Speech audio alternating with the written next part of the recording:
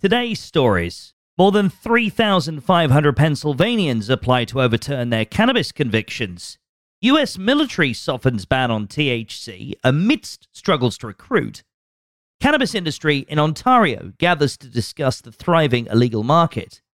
Inflation in Canada hasn't impacted cannabis prices. Hi there, this is Neil with today's episode of Cannabis Daily. Before we get into today's stories, if you're somebody that might be a bud tender in the tri-state area, well, Business of Cannabis and Leafly are inviting you to join us for an evening of education, networking, food, and fun on International Bud Tender Day. See the link in the show notes. Now let's get into today's stories. Our first story, and more than 3,500 people have applied for pardons for past cannabis convictions in Pennsylvania, according to reports in Marijuana Moment. Pennsylvania has established a one-month initiative which seeks to overturn convictions that involve up to 30 grams of cannabis or 8 grams of hashish. Recreational cannabis is still illegal in the state, and legislation to reform cannabis policy is being stalled despite a poll revealing that 2 in 3 Pennsylvania voters support reform.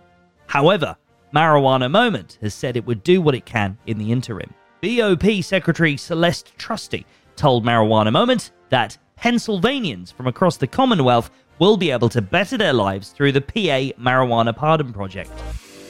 Our second story. Leafly reports that failed cannabis screenings will no longer disqualify Air Force or Space Force members. The decision's been made as the armed forces are currently struggling to recruit new members. Previously, recruits that had a positive THC result were excluded from a military entrance processing station, or MEPS, under Air Force policy, which had a zero-tolerance approach to THC. Leafly highlights that the new 2-year pilot program will enable some applicants who test positive for THC to retest after 90 days. With a poll revealing that 16% of Americans currently smoke cannabis, the program could boost enlistment for the forces. Anne Stefanek, Department of the Air Force spokeswoman, told Leafly the pilot program offers some prospective applicants an opportunity to retest after 90 days if they're granted a waiver. If those who have been granted a waiver pass a second test, candidates will be allowed to enlist. Our third story. The Toronto Sun reports that representatives from various sectors of Ontario's legal cannabis industry will gather in Toronto to discuss issues such as the thriving illegal market for cannabis and industry margins.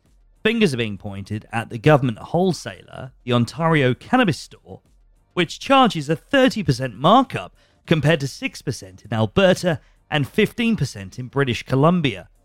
Lower markups generally lead to lower consumer prices, an incentive for consumers to move away from the illegal market.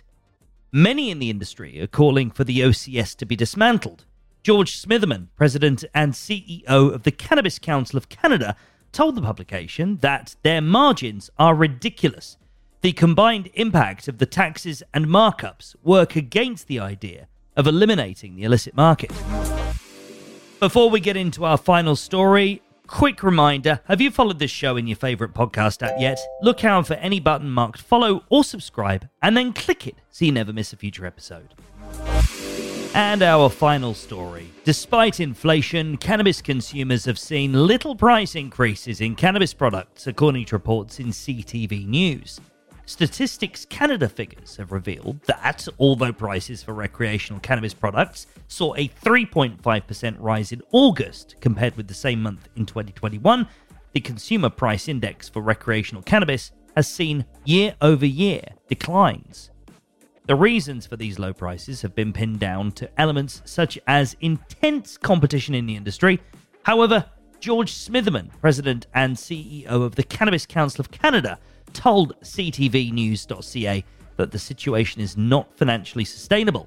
However, despite the low prices, there remains concern that the public health objectives of legalization will have failed if the industry does not tackle problems such as monopolized distribution, supply chain issues, retail and online stores that are operating illegally. Those are the stories we're watching today. Join 12,000 others and catch all these stories and more in your inbox every day at 7 a.m. with our Cannabis Daily newsletter. Thanks for listening, and I'll be back with you tomorrow for another episode of Cannabis Daily. Bye.